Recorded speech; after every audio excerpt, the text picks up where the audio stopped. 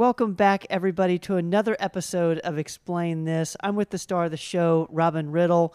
Robin, we're remote, but you seem wonderful. How are you? I'm doing great. How are you? I am doing wonderful. We're filming this during the Christmas holidays, so I'm excited for this season. I'm in a great mood today. This is a great time to do our recording. Yeah, absolutely. We're all in good spirits, and you know what? Today's topic is one that a lot of my friends are going through.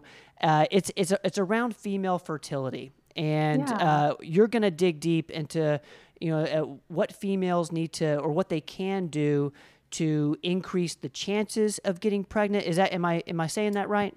Yeah. Yeah, absolutely. So female fertility. Let's start there. Talk to us a little bit about that. Okay. Perfect. We talk about male fertility a lot. We've done several videos on that. I wanted to get into the females. And this is something that like I said, a lot of people are dealing with. So I'm going to start out with a few statistics first. So research shows with just normal women, not on any treatment or anything like that, women under age 30 have about a 25% chance of conceiving every cycle that they are trying. Um, After age 30, so between age 30 and 35, that drops down to about a 20% chance. Age 35 to 40 goes down to 15%. Over age 40, down to about 5% chance of conceiving naturally per cycle. Okay. But research also shows that women are waiting a lot later in life to have children. Looking at statistics over the last 30 years, the birth rates in women ages 20 to 24 has declined by over 40%, while birth rates in women ages 35 to 39 has increased by 67%. That's interesting. Yeah. So women are not having babies as young as they used to. A lot of women are, building their careers, getting married later. And so they're waiting until they're well into their 30s to start having children. And that means So that, because of that, yeah, we're also seeing, go ahead. sorry, you cut out for a second there. You're good. I'm sorry. I interrupted you there. It prompted it, so more and more people are going to need to be intentional around it is kind of what I'm hearing. Absolutely.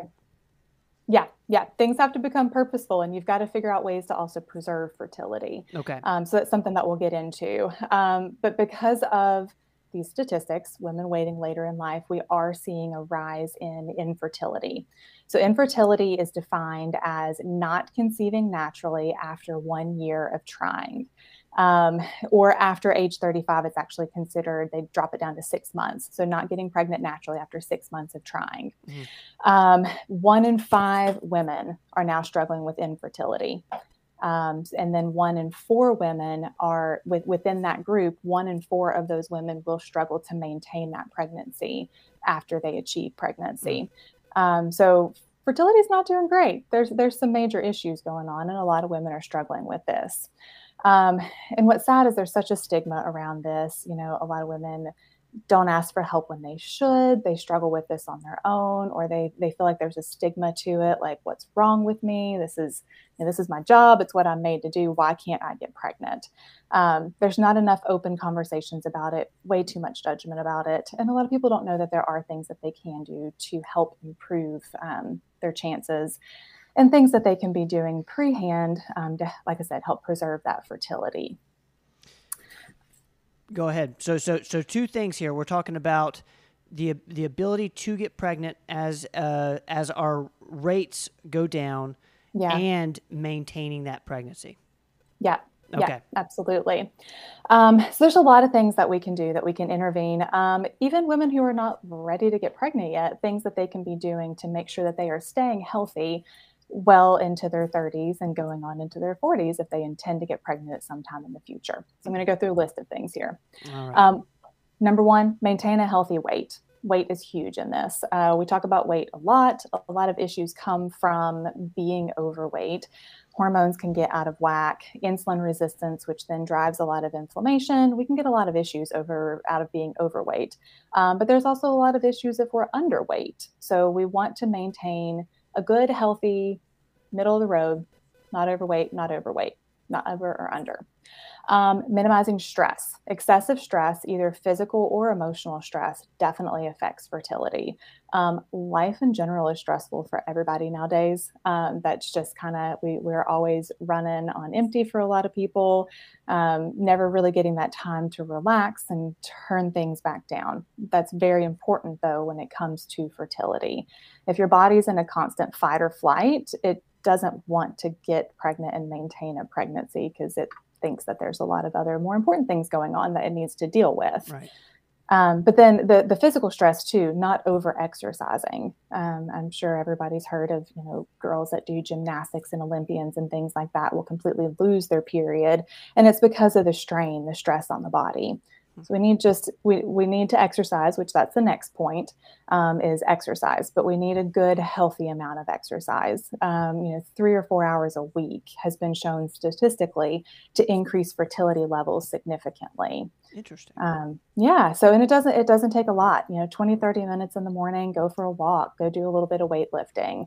This doesn't need to be hours upon hours of exercise, absolutely killing yourself every day.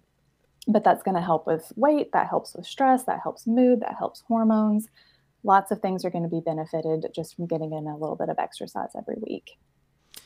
All right. So I'm hearing, a little bit of exercise, but not overdoing it, because I know, a lot of women in particular can exercise from a place of anxiety and overdo it. So around 3 to 4 hours. What are some other lifestyle stuff that we can do to help with this? Yeah, no smoking, which this one is one that everybody should know at this point, but smoking is not good for you. It's not good for a baby. I used to deliver babies. That was about 10 years of my career as an RN, is I actually delivered babies. And those were some of the most irritable babies, and some of the worst withdrawals that I saw were babies of smoking moms.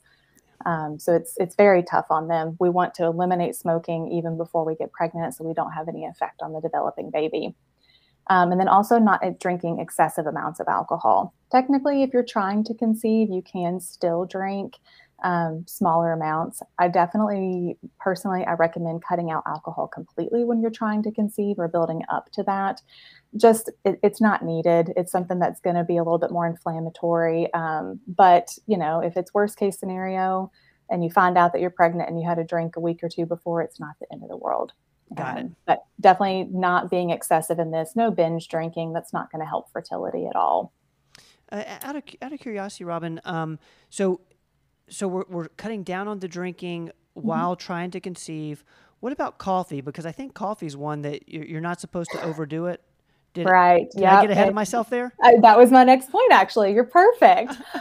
Caffeine intake needs to be decreased dramatically. Okay. So the studies that are out there have shown that under 200 milligrams of caffeine per day tends overall to be okay. When I'm advising patients, I tell them to cut it out completely, or keep it, I think, under 100. So, even decaf coffee is going to have 20 to 30 milligrams of caffeine in it. So you can't overdo it on decaf things either. Okay. Only caffeine free is truly caffeine free. So even teas and things like that are still going to have caffeine in them. So really dramatically cutting that back or getting rid of it altogether. Caffeine is not good for the developing nervous system of a baby. And all of that stuff starts developing in the first 7 weeks or so. So that it happens fast. Yeah. So if you're still consuming a lot of caffeine early in pregnancy, it could have a negative effect on the baby. So it's best just to get that out of your system ahead of time. This is probably the second worst withdrawals that I've seen are caffeine babies. Interesting. So it's not something that you want to be consuming a lot of in a pregnancy. It absolutely will affect a baby, but it absolutely affects the ability to even get pregnant too if we're consuming really large amounts. So interesting. I'm glad you brought that up, because I'm starting to see how it's important to start the way you would approach your pregnancy is very similar to the way you should approach the fertility period, trying to conceive. Yeah, absolutely. And that leads into the next one, actually, is avoiding exposure to toxins. So a lot of times we know during pregnancy we want to avoid, you don't want to be painting a room or something like that because of the fumes. There's things that women know to stay away from when pregnant, but those things are important to stay away from when trying to get pregnant too. And we've already done and explained this about preconception. And so that's a good one to refer back to, talking about getting things out of your body, but avoiding environmental toxins, avoiding toxins in foods. So switching to a more whole foods, organic diet so that we can get away from like the pesticides and things that are on our foods and in our foods. Looking at what you're applying to the skin every day. I think in our preconception one I talked about, they've started doing a lot more studies in women in pregnancy and then testing babies after delivery and seeing 200 plus toxins in these babies, actually just in cord blood. So things are absolutely going through mom and getting to baby. I even saw a study the other day that they're identifying microplastics in breast milk. So everything that mom consumes, even before she's mom, is going to have an effect on baby. If you know that you're prepping for pregnancy and you're more than 6 months out, you can even do a detox to try to kind of reduce the toxic load on the body. If you are already pregnant or closer than 6 months to conceiving, it's not a good idea to do a full-blown detox because it actually mobilizes things that we don't want mobilized at that point. Okay. So that's a detox is more of a long-term, 6 months to a year out. Definitely could do a bigger detox. If you're closer than that, again, just start avoiding it in the foods. Don't be putting chemicals on the skin. Read the labels of everything that you're using. Go to all natural products as much as possible, because all of those things do affect fertility and will affect baby. Super fascinating. And this might be a terrible question, Robin. Does any of this lead to like an easier pregnancy out of curiosity? Like just taking care of some of this stuff, all of the health stuff, does it make for a easier delivery, easier time with the pregnancy? I definitely think so. There's not a lot of studies done around that, so it's going to be harder to find through research. But if you don't have that heavy toxic load on the body, if you've already dealt with getting rid of all the stuff that we need to get rid of, it's going to make a pregnancy easier for a lot of people. We're going to avoid some of the health issues that could come up in pregnancy. We're going to have a healthy baby, which is what we're all going for. That's right. That's right. So the next thing that we can be doing in helping with fertility and helping to get pregnant is actually knowing and tracking your cycles. So a lot of women already do this. They already know how to do this going into it. There's a great app called Pre-Mom. It's a wonderful app that helps you track everything. But that's something really good to bring into your provider. So if someone were to come see me for fertility, that's the first thing I'm going to ask about. What are your cycles like? So that's something you can do pre-hand, already have that information. So when you go in to see your provider, you can talk about it. Typically, cycles lasting between 21 to 35 days are considered normal cycles, the average being 28 days. Anything shorter than 21 days or longer than 35 days is typically considered an issue, probably not ovulating in that kind of cycle, which is going to make it impossible to get pregnant if you're not ovulating. So that's good information to bring into your provider, know what's going on. Okay. Other things you can do, hydrate and eat a fertility-friendly diet. So everybody stays dehydrated chronically. I don't know anybody that drinks enough water, but this is a time in life that it is very important to drink enough water. So that varies based on person size, but we've got to stay really well hydrated. Anything with caffeine in it is dehydrating. But if we're trying to get pregnant, we shouldn't be doing caffeine anyways. So lots of good hydrating drinks throughout the day, eating lots of fruits and vegetables, healthy fats, lean proteins, organic as much as possible. Some people should even consider removing gluten from their diet. Especially women with polycystic ovarian syndrome, which we've talked about before. They already have a lot of inflammation going on, so removing gluten from the diet can actually be beneficial. Super interesting. A fertility diet. I like that. Yeah. And it's just super healthy. We want to be healthy. Another thing that can be beneficial, and this is where you get your provider involved, is knowing your numbers. There's a lot of labs that we can look at. And, these are things that can be done just as a baseline, like, hey, at some point I want to get pregnant. Let me see what's going on. This can be done early in the process, or this can be, we've been trying for 6 months and we're not there yet. What are we looking at? So different labs to look at is going to be looking at a thyroid panel, testosterone level, an AMH, which is anti-malarial hormone, and a prolactin level. Those can be drawn at any point in your cycle. So those are not time sensitive. So thyroid panel, testosterone level, AMH, and a prolactin level. That's the beginning of a workup. Then whenever we get into specific hormones, we want to draw an estradiol level, a follicle stimulating hormone, or FSH, and LH, or luteinizing hormone. Those need to be drawn on cycle day 2 or 3. So very early. Cycle day 1 is the day you start your period. So right after starting a period, that's when women are going to come in for those labs. Then to look at progesterone levels, we like to get those on cycle day 19 to 21 if it's a normal 28-day cycle. Basically, progesterone, we want to catch the peak of it. That happens about 1 week after ovulation, about 1 week before she's going to start her next period. So timing is really critical when you're looking at hormones. And a lot of people don't know that. A lot of providers don't know that. They'll just draw labs randomly and be like, yeah, everything looks good. You literally have no idea what your progesterone levels are doing unless you catch at peak. Progesterone is what maintains a pregnancy. Estrogen is what gets an egg ready. So we've got to draw those and check those all on the right days.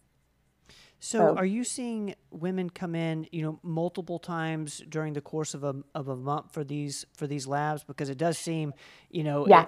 We'd love it if they could just, knock it out in one stick, but it seems it's going to take, a couple of different ones. Yeah, it's going to be at least 2. Okay. So like the thyroid panel, the prolactin level, the testosterone level, and the AMH could all be done with the FSH, LH, and estradiol on cycle day 2 or 3. The progesterone level has to be that peak 1 week after ovulation. That's the only time I can really tell you for sure progesterone's getting high enough. Okay. If progesterone's not high enough, you will not maintain a pregnancy. So that's the beginning workup to either know baseline, hey, does everything look good, or to start digging into what might be wrong. And then women can do at-home testing for LH, luteinizing hormone. It's little test strips that they do and test urine at home. And that helps to actually detect when ovulation happens. Okay. The Pre-Mom app is really beneficial in helping with that as well. So those are things that I definitely coach patients on. And then starting on supplements. So I've said it before, if you're not preventing a pregnancy, you are trying to get pregnant.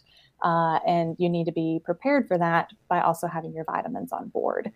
So prenatal vitamin is absolutely critical as soon as a woman starts even thinking about having a baby, or even you can take prenatal vitamins before you're ever to that point. They're a great vitamin. They've got a lot of stuff in them. So being on a good solid prenatal, I like the brand Smarty Pants. It has the methylated B vitamins in it, which is important if you don't know your MTHFR status. It's a whole nother rabbit hole to go down. But if you don't know what your MTHFR is, just go ahead and take a methylated B vitamin. So Smarty Pants is pre-methylated. Vitamin C, usually I recommend 1,000, 2,000 milligrams a day of vitamin C. That's especially critical for fertility. And then once you are pregnant, we don't want to get sick in pregnancy, especially early in pregnancy. It's not a good thing. So keeping that vitamin C high so we can keep that immune system strong. Vitamin D, typical recommendation is anywhere from 1 to 5,000 IUs a day. That's usually a good one to go ahead and draw your levels on and know how much you're really going to need. CoQ10 is another great vitamin. It helps, actually, it's shown through research to help prevent miscarriages when taken early on. And taking this long term actually helps to preserve egg quality as well. So for women who are not to the point that they want to get pregnant yet, but they know they're going to want to later, CoQ10 is a great one. Every year, egg quality continues to diminish. And so CoQ10 can help keep that quality better. There's a supplement called L-arginine, and this one is usually dosed anywhere around 1,000 milligrams or so, but that's great for helping with nitric oxide production, which helps blood pressure. So it's good it actually can help increase estrogen levels too if estrogen is too low. Great for blood flow to the uterus. There have been studies using this for helping to prevent and or treat preeclampsia, which is a disorder where your blood pressure gets too high in pregnancy. So lots of great studies around that one. Vitex or chasteberry is a good hormone balancing supplement. This is not one that you would continue into pregnancy, but if we think hormones are a little bit off, it's a good natural way to try to balance things pre-hand. Inositol is another one that I use sometimes. I recommend this for all of my PCOS patients. PCOS, they're always dealing with that insulin resistance. So it helps to improve that, manages those PCOS symptoms, improves fertility that way. But also once pregnant, for anyone who is a high risk for developing gestational diabetes, this supplement's really good for actually helping to prevent that. P5P, which is a form of B6, that can be taken to help with nausea. So a lot of women are deficient in B vitamins, specifically B6. A lot of women have nausea early in pregnancy. If you actually start dosing with P5P before you're ever pregnant, it can help prevent nausea in pregnancy. Interesting. That one's usually around 25 to 50 milligrams a day. Ashwagandha is another great one. We talked about stress being a huge factor in fertility. Ashwagandha can help improve fertility. Now, that's not one that, again, you want to continue to take once you are pregnant, because there's not been a ton of research into that one. But in daily life in general, improving fertility, it's a great one. And then the last one that I really like is glutathione. So glutathione is an antioxidant. So it helps to reduce oxidative stress and inflammation, which is great for everyone. But it's shown really to be beneficial in pregnancy as well. You know what's so fascinating, Robin, is, as I'm talking with you here today, it's complicated to get pregnant. It is. And not for everyone. Some people, the first month they try, they're good to go and things are great. But that's, again, where that stigma comes from of like, well, we've been trying and I'm not pregnant. What am I doing wrong? Yeah. It's very normal. Like I said, 1 in 5 women deal with this, 1 in 5 couples. So it's very, very normal. And I feel like it's hard for patients to get good information about what can be done. So it can be complicated, but there's a lot of things that we can do that absolutely can help and, makes you feel like you're doing something for sure. Well, and that's what I love about this episode is that it hopefully will give women, a lot of encouragement. There are things you can do specifically for those who say they haven't gotten pregnant yet. There are things you can do. So thank you, Robin, for walking us through that, because I know this is gonna help a lot of people, and then people that we know. So hopefully if this isn't you guys who are listening, I'm sure you know somebody. So be sure to share this with somebody who might really benefit from this information, because I can imagine that would be very frustrating. If you're going through a couple months where it's been more difficult. But as Robin has said in this episode, there's lots of things you can do. And Robin, I really appreciate you taking the time today and walking us through that. Yeah, absolutely. I'm happy to. Robin, I'm going to let you get back to it. I know you're busy, but it's so good seeing you. And thank you for taking the time today and recording this, explain this episode with us. So Robin, thank you. Absolutely. Guys, as always, we will see y'all next time. You name it, we explain it. We'll see you guys in a bit. Don't go away.